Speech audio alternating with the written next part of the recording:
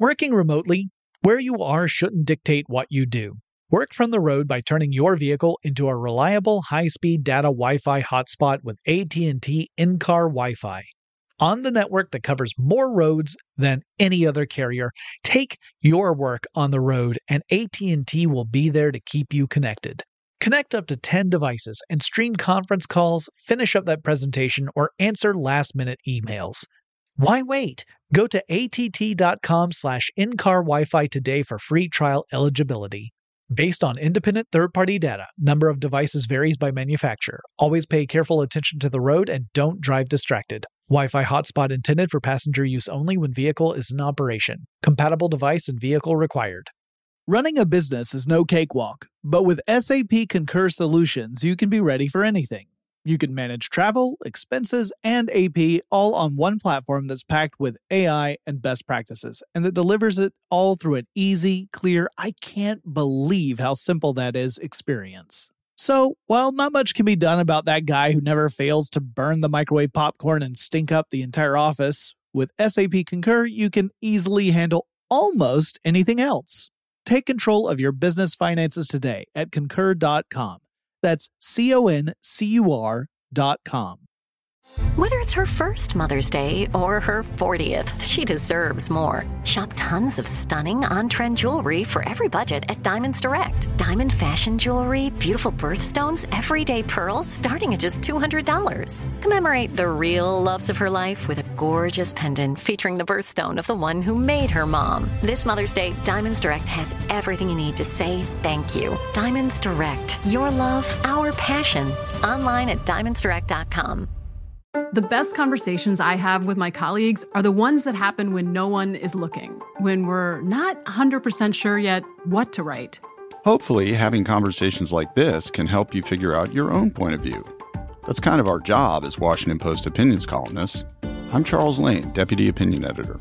And I'm Amanda Ripley, a contributing columnist. We're going to bring you into these conversations on a new podcast called Impromptu. Follow Impromptu now, wherever you listen. Brought to you by the reinvented 2012 Camry. It's ready. Are you? Get in touch with technology with Tech Stuff from HowStuffWorks.com.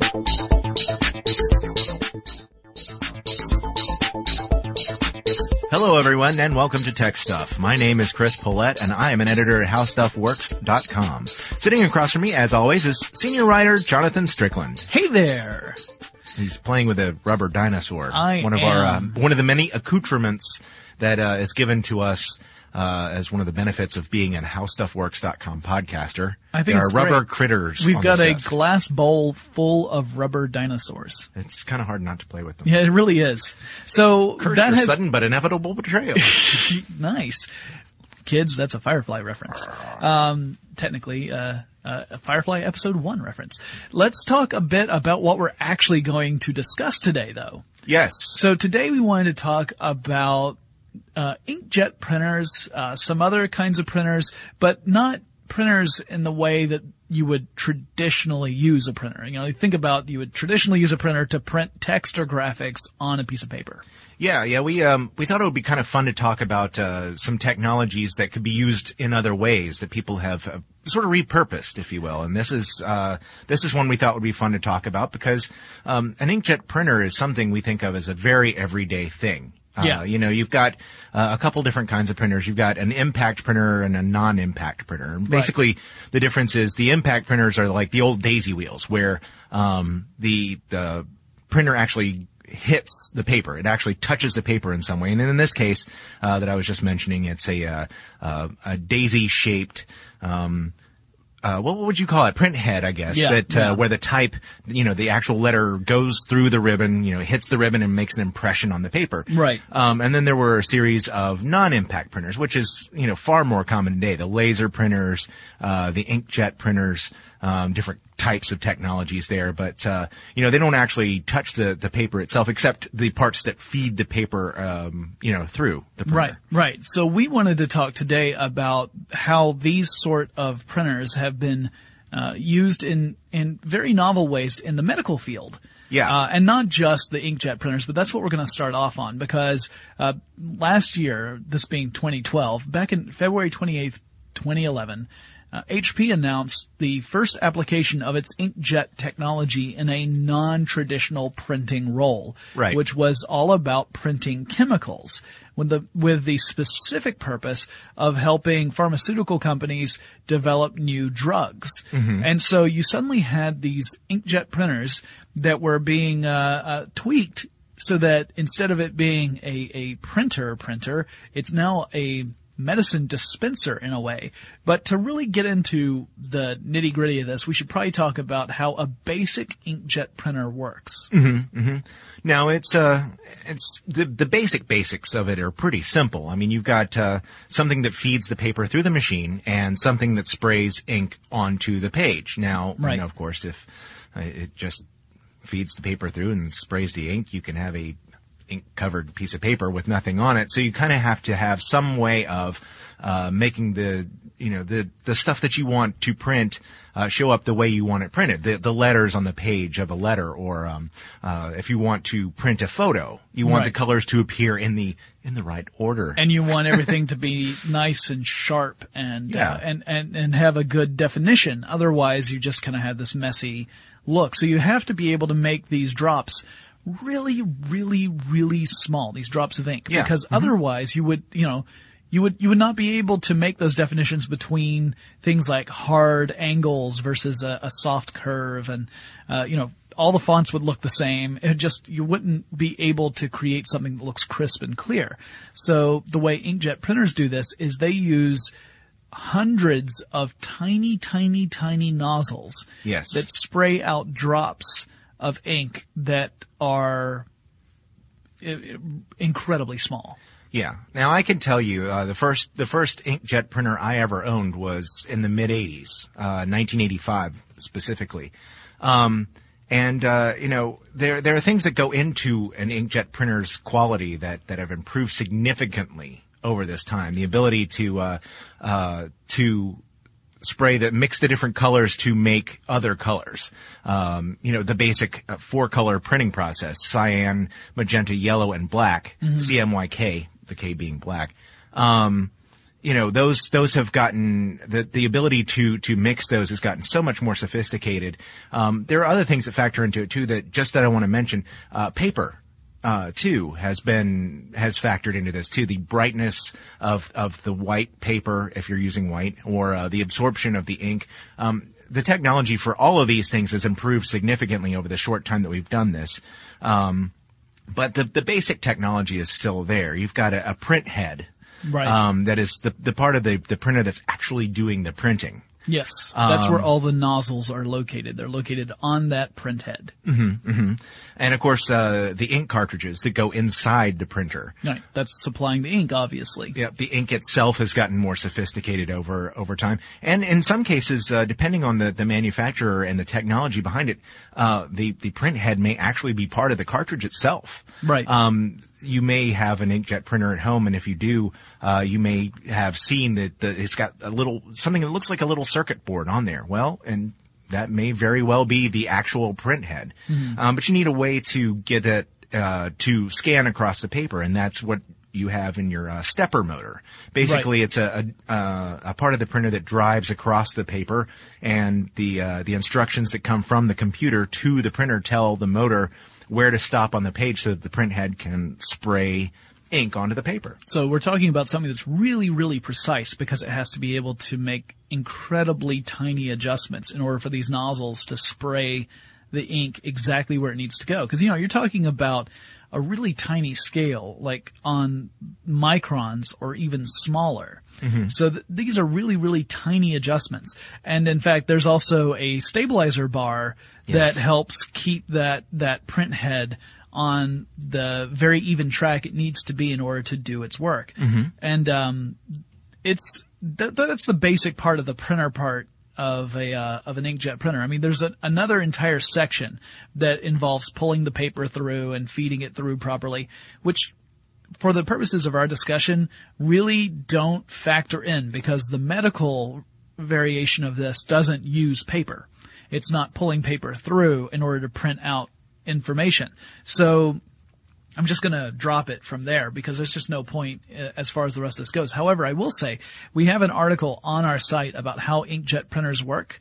So if you're just curious about the technology and want to learn more about it, we've even got some animations and some illustrations there that really go into how these nozzles spray out these tiny drops of ink. There's two basic versions that we talk about in the article. The thermal bubble version, where you have you use resistors that generate heat to expand a piece within the nozzle that pushes the ink out, and then as the resistor drops in temperature, the material contracts, which pulls more ink into the nozzle, and it does this very, very rapidly. And that's what forces the ink out of the nozzle in these tiny, tiny, tiny drops. Then there's, of course, the other version is the piezoelectric inkjet printer that we talk about in that not the podcast, but in that article. And the piezoelectric, if you don't know what piezoelectric means, that essentially means that if you have, it's certain materials that if you run a current of electricity through them, it changes the shape of the material. And vice versa. If you were to change the shape of the material, you would generate an electric current. So the quartz crystal in a watch is an example of a piezoelectric material. And in this case, you're talking about running a little current through, and the piezoelectric material changes shape, and that's what pushes the ink through the nozzle and pulls more ink from the reservoir, from the cartridge, into the nozzle area. But there's more discussion about that in the article. I just figured that we should probably move into, kind of transition into the way that HP leveraged this technology for the medical field. Yep. One thing that we didn't quite touch on, unless I was sleeping through that, which is possible. Was that in the inkjet process. Now you were talking about the piezoelectric crystals, and the piezo in the inkjet process. Each of those nozzles has the ability to squirt droplets of ink. And one of the cool things about that is, as a droplet leaves, it creates a tiny amount of suction, which pulls more ink to the print head. Right.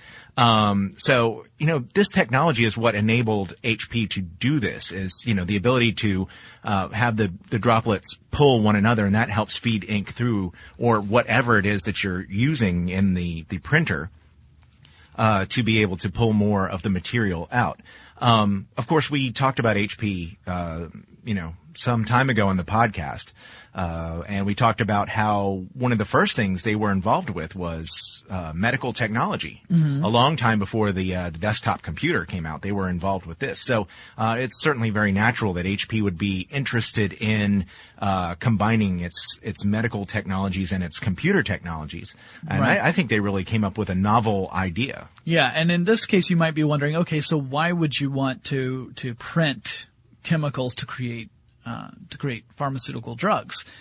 And the answer to that is all about how pharmaceutical drugs are developed in the lab. It's a very methodical scientific process, and it has to be, otherwise disaster can strike. So when you're developing a drug, there are a lot of different things you have to consider. For one thing, you have to consider the efficacy of the drug itself. Right. Does it do what you need it to do? Does it actually, what is the medicinal effect real? Right. So there's that. That's an important part. Probably the most important part. But then you also have to figure out the balance of the ingredients that make up that drug, because at certain levels it might be toxic.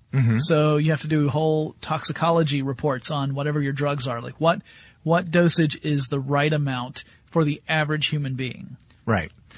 And the whole process can take, depending on how many chemicals are going into this drug to create the molecules that make up the foundation of this drug, you might have very different effects. Just by saying, well, if we put more of ingredient A in than ingredient B, here's the medicological effect, the pharmacological effect. And if we put more B in than A, the pharmacological effect may be entirely different, and determining the right balance is a challenge.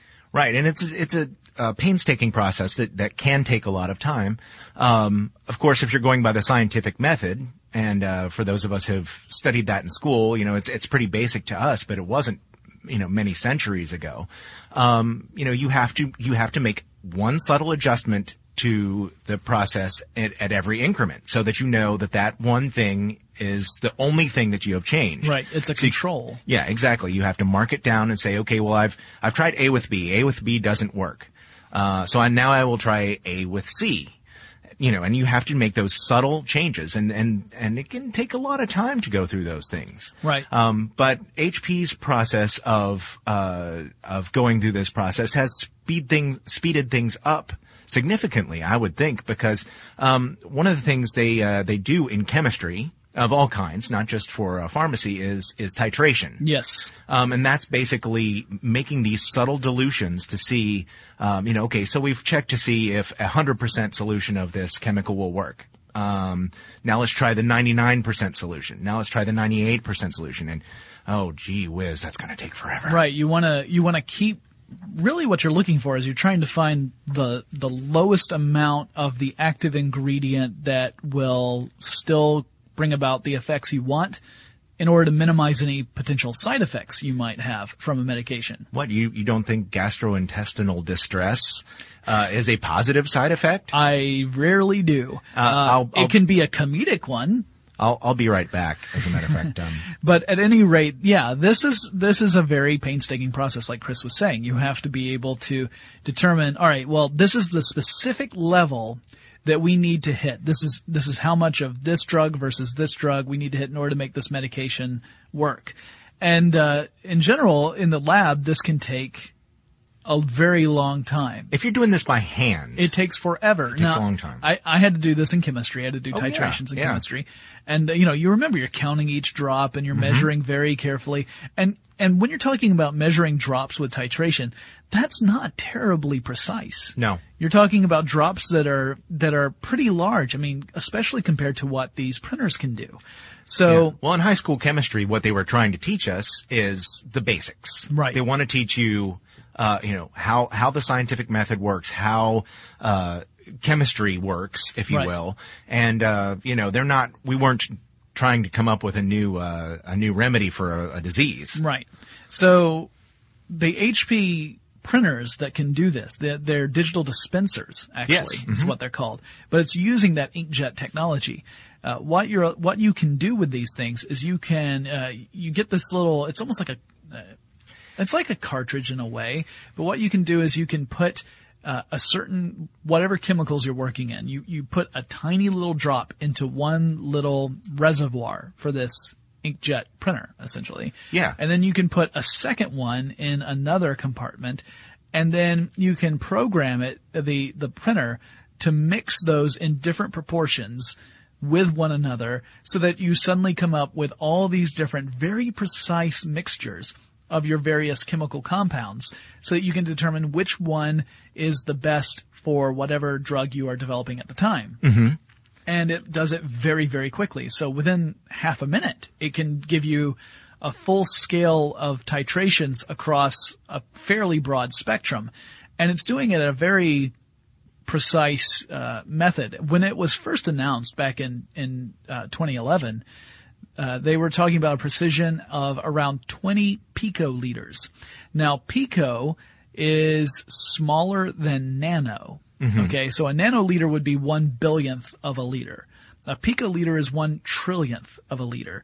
So when it was announced, it was at a precision of 20 picoliters. Mm-hmm. Now it is, according to HP's website on the subject, they've gotten it down to about 13 picoliters. Mm-hmm. So it's even more precise now. And it can do a titration of between 13 picoliters up to 10 microliters. And a microliter is 1/1,000,000th of a liter. Just think, if we were trying to advance burrito technology, how much more precise we could get if we were going with more Gallo than just a pico de Gallo. Oh, that was a long way for that joke. Really I was just waiting and waiting. I'm like, oh. Anyway, so yeah, that hurt. One of the this doesn't really look I would advise you, if you're really interested in this, to take a look at this. They do have videos of this process going on. It doesn't look like what we think of as a desktop inkjet printer. These trays that it uses are actually disposable too. Yes, very important, because you don't want any residue. No. And it's kind of cool because it's a very small tray, and they drop the tray into the printer, and then they can add the chemicals that they're using for the study, whichever study they're working on, as they go. So it's really kind of cool because they're not using the same print head that they would if they were, say, printing out their dissertations or their studies on paper. But it's kind of cool to watch because it's, you can see it spray onto the paper using these trays. Right. And it can also print into little grids of containers. Yes. So in other words, you're printing out the compound that you've created into little containers so that then you can test each container and see what effects that particular mixture will have, and whether or not, one is better than another, and which one you should really focus on. This really streamlines the development of pharmaceuticals. Mm-hmm. And, we're talking pharmaceuticals, of course, is a multi-billion-dollar industry. Oh, yes. And in theory, by streamlining the process, you could bring the costs of developing drugs down that, again, in theory, could eventually pass on down the line so that those individual drugs are not as expensive as earlier drugs that took longer to develop. Right. Now, of course, that's all based upon the cost of production. It's not necessarily based upon the actual corporate behavior of a pharmaceutical company, which I cannot really talk about because it doesn't have anything to do with technology. Well, that has to do with economy. As a corporate body that has responsibilities to shareholders, its point is to maximize profits while doing its business. Right. But theoretically, this should also help them too, because they could probably deliver medicines more effectively and cheaply and still increase its bottom line in the process. Also would speed up development of new medications. But there are also other benefits. People have talked about the possibility that, we've talked about subdermal, we haven't on this podcast, but, people in general have been discussing, how, the medical patches work. The drug delivery patches that you put on your skin for different kinds of medications. There have been discussions that HP could use this technology to spray the medicine on a patch, and it could be something customized for, say, if Jonathan needs a specific formulation of a medication that would be different from the dosage that I would get. They would spray it onto the patches for him and give him those, and they could use the same dispenser to spray the ones that they would give to me for a different formulation of that medication. It'd be a different concentration of the various ingredients. Yeah, right. You're talking about personalized medicine at that point. Yeah. Because when you think about it, our basic medications that we go out and we take, whether they're tablets or capsules or whatever, right, they are based upon an average physiology for, the average patient, for example. Right. And that we don't necessarily fit that average. Our physiologies are different. Metabolisms are different. The other medications we're taking, might have interactions with this medication. One person might not need as much as the other, or it might interfere so they cannot give that person as much. Right. So, and when you go to the doctor and you get a prescription, you might have to get a different concentration of that drug than someone else would have, or it might be something even more primitive where it's just take half a tablet in the morning and a half tablet at night as opposed to a full tablet, whereas Chris might have to take a full tablet each time. That's but these are not very precise, whereas in this case you're talking about tailoring medication to specific individuals so that you're getting the most benefit from that medication with the fewest side effects. That's the real goal here. Yeah. And it's not the only way that this could potentially come about. There's another kind of technology.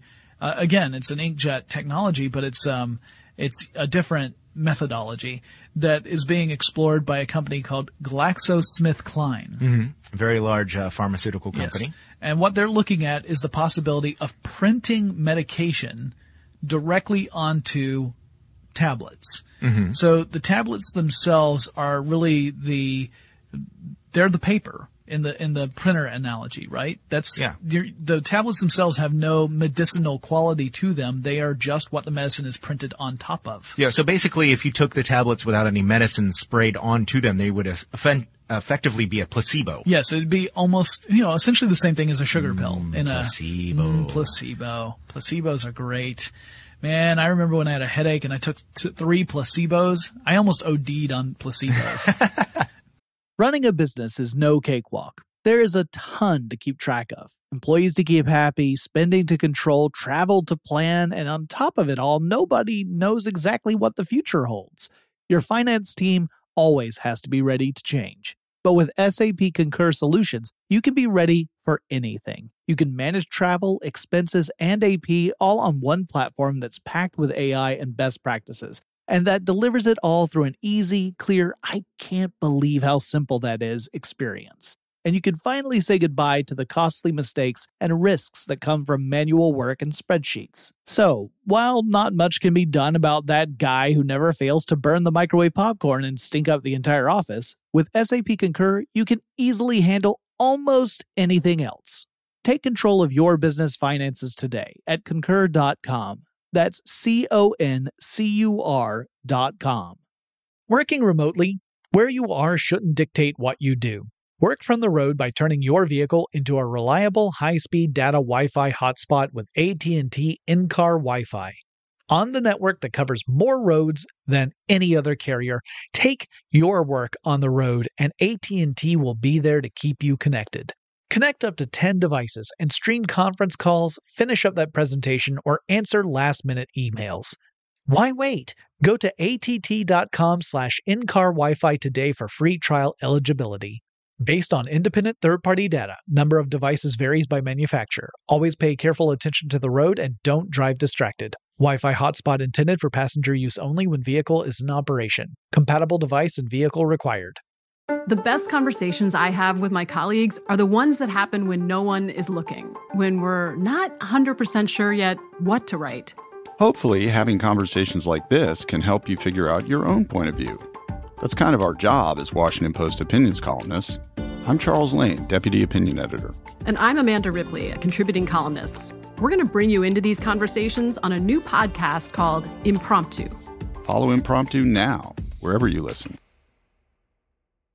Like many of us, you might think identity theft will never happen to you. But consider this. There's a new identity theft victim every 3 seconds in the U.S. That's over 15 million people by the end of this year, equal to the populations of New York, Los Angeles, and Chicago combined. Even worse, identity theft victims often don't even know they're victims. That's why LifeLock Identity Theft Protection alerts you to identity threats, even the ones that don't show up on a credit report, like data breaches, fraudulent bank transactions, loan and credit card applications, and crimes committed in your name. If your identity is stolen, your own dedicated LifeLock US-based restoration specialist will work to fix it. LifeLock protects you in ways that you simply can't on your own. Join now and save up to 25% your first year at LifeLock.com/iHeart. That's LifeLock.com/iHeart to save up to 25%. Identity theft protection starts here.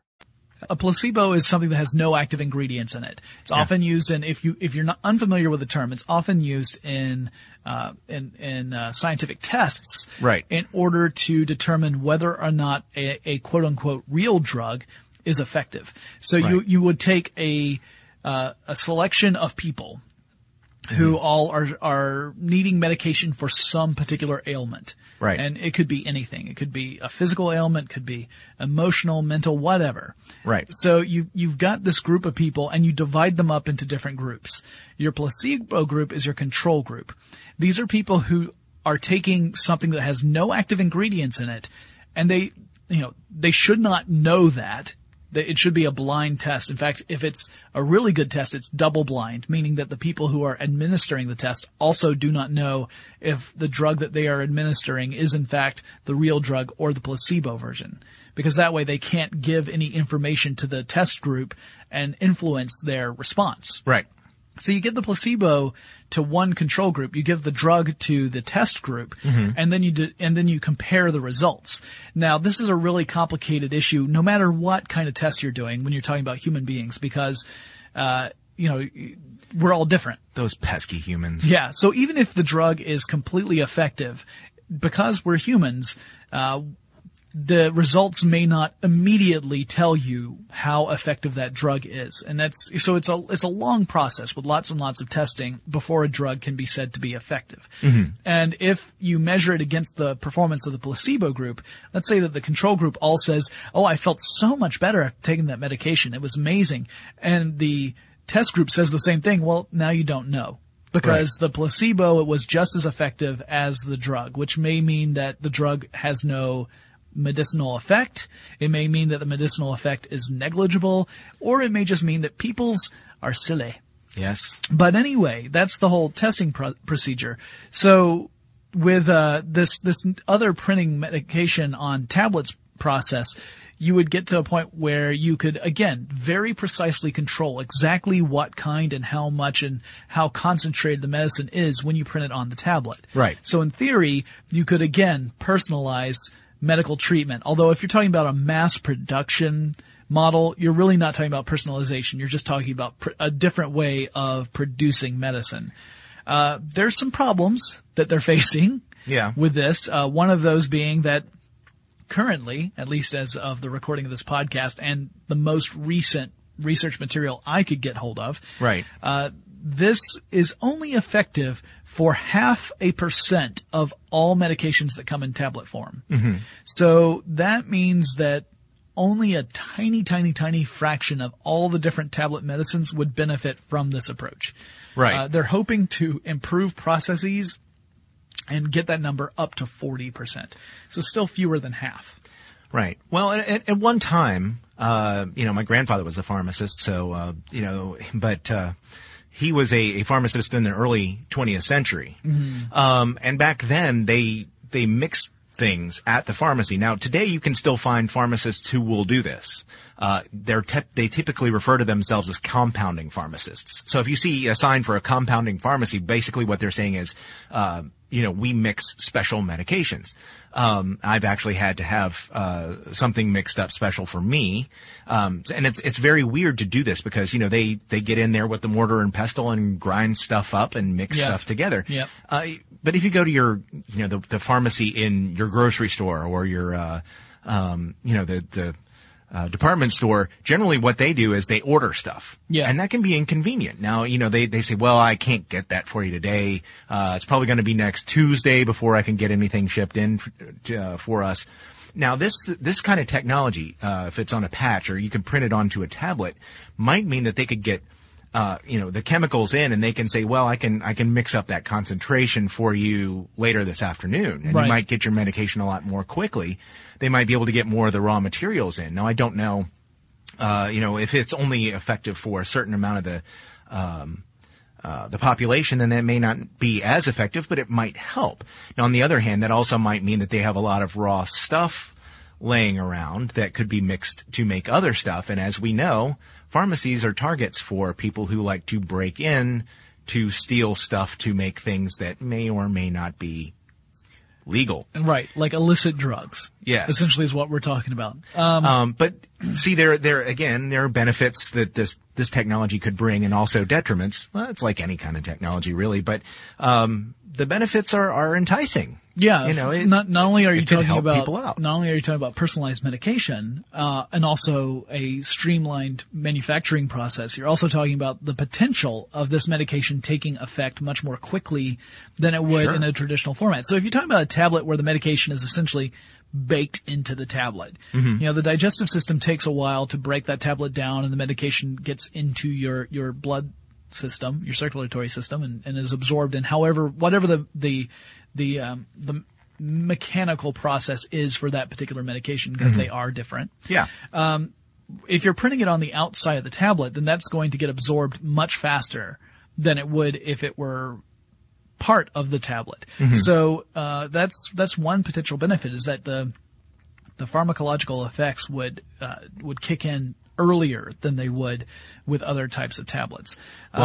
Oh, sorry. Go ahead. No, go ahead. I was going to say, and that's sort of if you are thinking of the inkjet printer in this case printing on a row of tablets as though they were the paper in a desktop inkjet printer. Yeah. But there's another way you could think about that. If you were thinking about something like 3D printing, then the medicine could be all mixed together and printed out in the form of a tablet. Yeah, in fact, we'll talk about that in just a second. The one other thing I wanted to say about this tablet approach is that potentially you could even get to a point where you could print multiple drugs on a single tablet. Yeah. Which would mean that another benefit for the patient is that if they are on something like 3 or 4 medications, instead of having to take 3 or 4 tablets, they might only have to take one that has all of the different medications printed on it. Yeah. And now again, because we're talking about 40% of all tablets right now, even at the goal being 40%, that's, the odds that every medication a person might need, someone who has a lot of different prescriptions, the odds that they would be able to get all of those into one pill are not great, but it's a potential future for this technology. Sure. Yeah, they could print your antihistamine and your allergy medication and your multivitamin all together in one tablet that's prescribed to you by your doctor and just give you all of it in one go. One go, yeah. Now, you wanted to talk a little bit about printing out skin. Oh, yeah, that's true. I had forgotten about that. I completely blew the segue there. Yeah, this is something that, it was funny because I was looking, Jonathan and I both heard about the potential for using these printers last year. And so I was looking for that, and in the process, I found an article from actually quite a few years ago, from 2004, in IDG News, from Susanna Patton. And what they were talking about was the possibility of using printers to print out artificial skin for grafting purposes. Mm-hmm. This would be really cool because not all skin grafts take. Now, they try to get it from the patient who has been, generally this is for burn victims. Yeah, I actually knew a kid, when I was growing up who suffered 2nd and 3rd degree burns along his legs and had to have an extensive skin graft. And it was, they had to take it from further up his leg in order to transplant it down on his leg. And it was a very long and painful process for him. Yeah, I can't imagine. Yeah. But the problem is not all of that, works as successfully as they would like it to, mm-hmm. because, they have to cover the area, or they're going to try to cover the area, and there may not be suitable skin on the patient available to do the graft. It can be, they're taking it from one place and moving it to another, so they're creating more injury, if you will, right. in the process of grafts don't always take. And sometimes they shrink. And also there's a huge risk of infection. Yes, there are. They actually were doing this at the University of South Carolina, and they're using gel, a form of gel instead of paper. So they are actually repurposing. Now, this isn't using a new technology. This was actually repurposing older printers with larger holes for nozzles. Mm-hmm. So this was, in the experimental process. But what they were doing was using this gel and printing the material that could be used for grafts. And the benefit here, was that it could be, more suitable for, printing to that specific area. Mm. And it was less likely to, shrink, because they were using this artificial material. So it was really a better quality of material than the person's actual skin. Now, I didn't find a lot of information about whether or not this has been used currently, but this was done in 2004, and it's a very interesting thought. They were also talking about the possibility of printing complete organs, which is also this would also be a 3D process. Right. That's pretty amazing to think about. And it's the kind of thing that obviously hasn't been used a lot as of right now, but, going forward, now that 3D printing is becoming very much a reality in the rapid prototyping, well, we discussed this in a previous podcast too. This is very much a fairly common thing now. You can buy your own 3D printer now. They're not cheap. Right, and they're not going to print out a human heart for you, but... No. But the idea is that you could use gels. Running a business is no cakewalk. There is a ton to keep track of. Employees to keep happy, spending to control, travel to plan, and on top of it all, nobody knows exactly what the future holds. Your finance team always has to be ready to change. But with SAP Concur Solutions, you can be ready for anything. You can manage travel, expenses, and AP all on one platform that's packed with AI and best practices, and that delivers it all through an easy, clear, I can't believe how simple that is experience. And you can finally say goodbye to the costly mistakes and risks that come from manual work and spreadsheets. So, while not much can be done about that guy who never fails to burn the microwave popcorn and stink up the entire office, with SAP Concur, you can easily handle almost anything else. Take control of your business finances today at Concur.com. That's CONCUR.com. Working remotely, where you are shouldn't dictate what you do. Work from the road by turning your vehicle into a reliable high-speed data Wi-Fi hotspot with AT&T in-car Wi-Fi. On the network that covers more roads than any other carrier, take your work on the road and AT&T will be there to keep you connected. Connect up to 10 devices and stream conference calls, finish up that presentation, or answer last-minute emails. Why wait? Go to att.com/in-car Wi-Fi today for free trial eligibility. Based on independent third-party data, number of devices varies by manufacturer. Always pay careful attention to the road and don't drive distracted. Wi-Fi hotspot intended for passenger use only when vehicle is in operation. Compatible device and vehicle required. The 2024 presidential campaign features two candidates who are very well known to Americans. And yet, there's complexity at every turn. Criminal trials for one of those candidates. Young voters who are angry. The Campaign Moment podcast from the Washington Post gives you what matters. I'm Aaron Blake, and I'm covering my 10th election cycle. My colleagues and I have insights that you won't find anywhere else. So follow the Campaign Moment right now, wherever you're listening.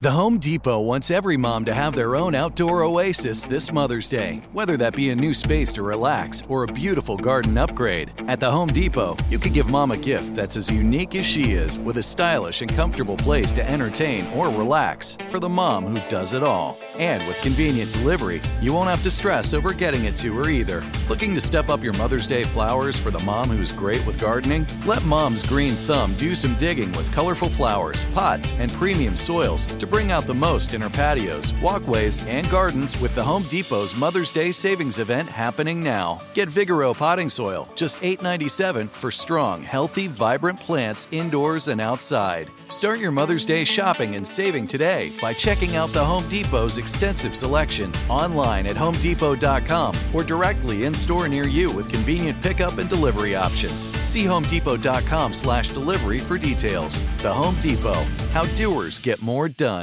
I also found, just as a quick mention, scientists who are working on printing on gels for electrical connectivity. Mm-hmm. Not for medicine, but for the purposes of electronics. Mm-hmm. So as the work into printing on gels continues and the work of printing for medicine continues, you can expect that these things are very much a possibility and may move very quickly in the years to come. And it's a very exciting thing to me because I love the idea of being able to print organs where you no longer have to worry about getting the right donor. Yeah. Or if it's an organ that can be replaced with a mechanical version, then of course you have to worry about other elements like your body rejecting it or whatever. When you're talking about printing your own organs, you can think about a time in the future where we might be able to say this organ was printed specifically from this person's, based on this person's DNA. Yes. And their physiology, so that the likelihood of the body accepting the new organ is much higher than it would be if it were a traditional transplant. Yeah. And so the survivability goes up. You don't have to worry about organ donors as much. You've reduced the need for people to sit on a waiting list for a transplant for indeterminate amounts of time, and that's an incredibly emotionally taxing situation to be in. Yes, it is. Where you don't know if you're going to ever get the organ you need. It's a race against time, and there are people ahead of you. That's a tough situation. Yeah. So the benefits of this technology are enormous. It's really hard. I mean, I could not exaggerate how important it would be. Yeah. But getting back into also 3D printing and closer to stuff that's happening right now, you alluded to it in in my way too early segue. The attempted segue. Using 3D printing to create drugs like a capsule or a tablet. There's a professor, actually the chair of chemistry at Glasgow University named Lee Cronin. Yes. Who he had a TED talk about this. Yeah, He's known for some pretty innovative ideas in various spaces. He's also a fellow who has really kind of he's got a lot of goals. This guy. Yeah. One of them is to eventually create a life form. Like that was another one of his projects. It's not just creating this 3D printing drug thing. He also did a TED talk about using a process to actually create a synthetic form of life. Right. So he's got a lot of synthetic fingers and synthetic pies out there. But he was talking about using 3D printers to create drugs, and one of the ways the way they're talking about doing this is building, first using a polymer that they're calling reactionware, which would create essentially the reaction chamber for a chemical process, right? Because drugs are in general, they are the result of some sort of chemical reaction between various ingredients interacting together. Right. Well, you can control somewhat you can completely control the concentration and effect of those drugs by not just the amount of the active ingredients that you introduce or the various ingredients that you introduce. They don't necessarily have to be active. Not just controlling how much of each of those individual ingredients come in, but the size and shape of the reaction chamber, because that can control the speed of the chemical process, which can again affect what the outcome of that process will ultimately be. A fast process might result in a different type of drug than a slow process, even if you're using the same ingredients. Yeah. So he came up with this idea, or he and his team came up with this idea of using this polymer to print out very, very precise reaction chambers. And then using the same printer, laying down layers of the various compounds that you would use for a drug. And the heavier compounds would be on top, the lighter compounds on bottom. And essentially the heavier compounds would start to sink down into the lighter compounds, and a very controlled chemical reaction would take place. Ultimately, he hopes to be able to lace this reactionware polymer with various catalysts. And a catalyst, of course, is something that facilitates a chemical reaction, right? So, in other words, you would have an entire pharmacological lab reduced down to a tiny, tiny form factor because you're using a 3D printer. That would be very cool. It would be really cool. And then his ultimate goal would be that patients would be able to purchase a printer and take it home and connect it to their computer. And then they would essentially buy a drug recipe from whatever pharmacy or, whatever the vendor would be. But they would buy the drug recipe online, which would then download to their computer. They would send, they would have to have the basic ingredients, whatever those basic ingredients are for that drug. But they would then send a print job, essentially, to their printer, and it would then print that medication out for them. So he actually compares his project to iTunes and the iPod. He says, it's an app. It's not the content. It's just the way of generating whatever it is, it's your way to access content that's provided by other people. Mm-hmm. It's like a smartphone app in the sense that this is just the program that lets you do the stuff. The actual content's going to come from whatever the vendor is. Yeah. So if you need to buy painkiller, you could purchase the painkiller recipe, send it to your printer, and print it out. Now, this is not that different from the other 3D printer conversation we've had in a previous podcast. No, where we talked about, people designing stuff. Like, let's say that someone designs a particularly nice table. The table just looks really cool. Nice table. And then you can download, purchase and download the schematic for that table, send it to a 3D printer, and have it print out the various pieces you need to assemble that table. Yeah. This is the same idea, except you're taking it to medicine as opposed to furniture or a toy or even a prototype, whatever else, you would use a 3D printer to create. Mm-hmm. So it's the same basic approach. He's just like, why can't we apply this approach to medicine? Yeah. If it works in this case, could it not work in this? So that's what he and his team are working on now. They're still, in the very early days of testing as far as this is concerned, but it's a very promising and interesting approach. Now, people have already raised some concerns about the ultimate goal, about being able to buy a printer. These printers cost a couple $1,000s, but when you compare that to the price of buying medication, over time, that is not a big deal. Right. Assuming that the raw materials are not as expensive as the medication would be, then you would be saving money in the long run. Yeah. Assuming you live long enough for that to benefit you, right? Right. So if we live in a world where you can go out and buy a 3D printer that can print medication. In a world where you could buy a 3D printer. Right. One of the concerns is, well, let's say that this is not a pervasive technology. Let's say that it only goes out to a small percentage of the people in the world who can get hold of this, either because it's got a barrier economically, or perhaps it's a legal thing. Maybe it's legal in some areas, but not in others. Right. At any rate, let's assume that only, we'll say 1%. 1% of the world's population has access to this technology for the purposes of this discussion. That 1% ends up going out and buying this printer, taking it home, and now they've got a drug printing machine. Okay. What stops that 1% from becoming drug dealers?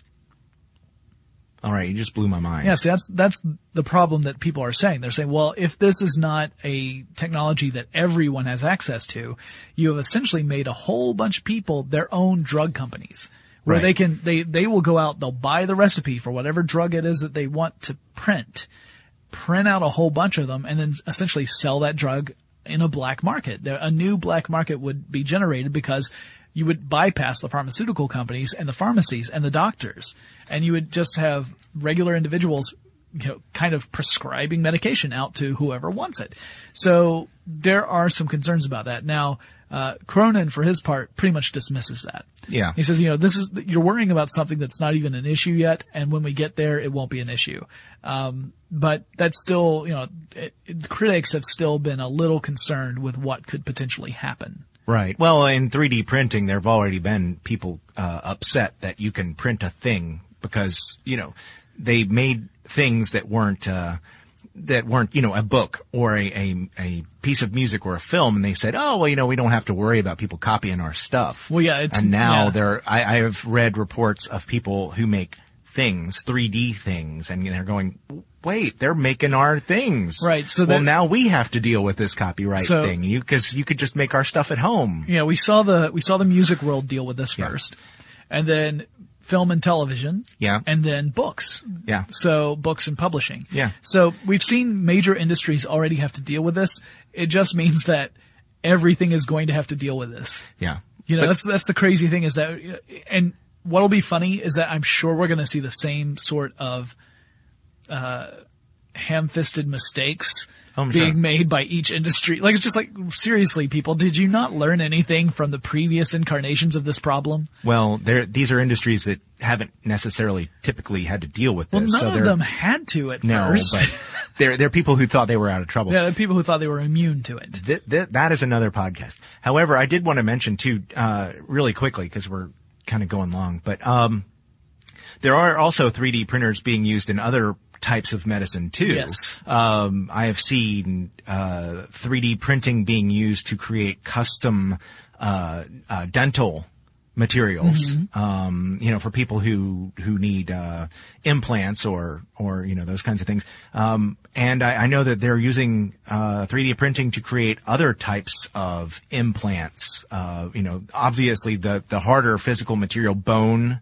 Right. Things like replacing knee joints or hip joints, jaw bones. That's just amazing. Yeah, the idea of just printing out a new whatever it is, which is great because, again, you can print it at such precision that you can meet the needs of the patient much more readily than you could if you're talking about, a one-size-fits-all approach, because we're not all one size, as it turns out. Yeah. Well, it's fascinating to think that you might be able to do X-rays and CAT scans and things that imaging that you would not have been able to use just a generation ago to get such precise measurements.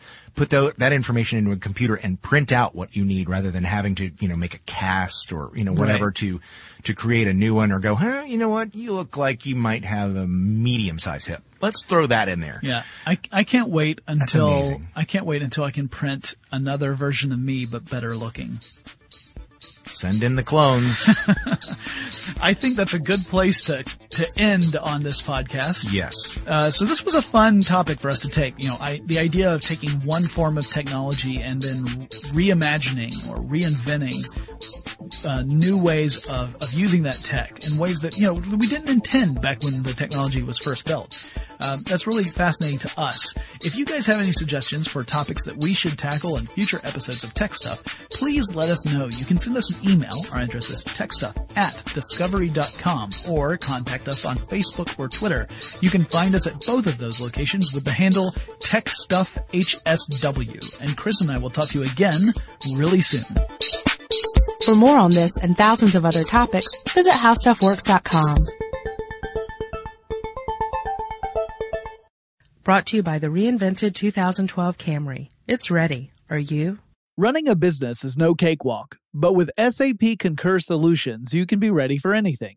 You can manage travel, expenses, and AP all on one platform that's packed with AI and best practices, and that delivers it all through an easy, clear, I can't believe how simple that is experience. So, while not much can be done about that guy who never fails to burn the microwave popcorn and stink up the entire office, with SAP Concur, you can easily handle almost anything else.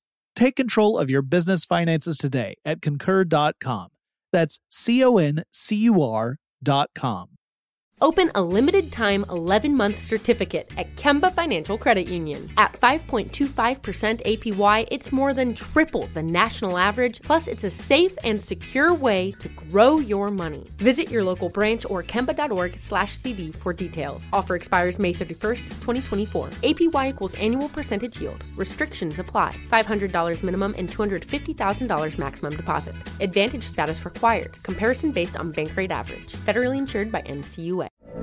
From BBC Radio 4, Britain's biggest paranormal podcast is going on a road trip. I thought in that moment, oh my God, we've summoned something from this board. This is Uncanny USA. He says, somebody's in the house, and I screamed. Listen to Uncanny USA wherever you get your BBC podcasts, if you dare.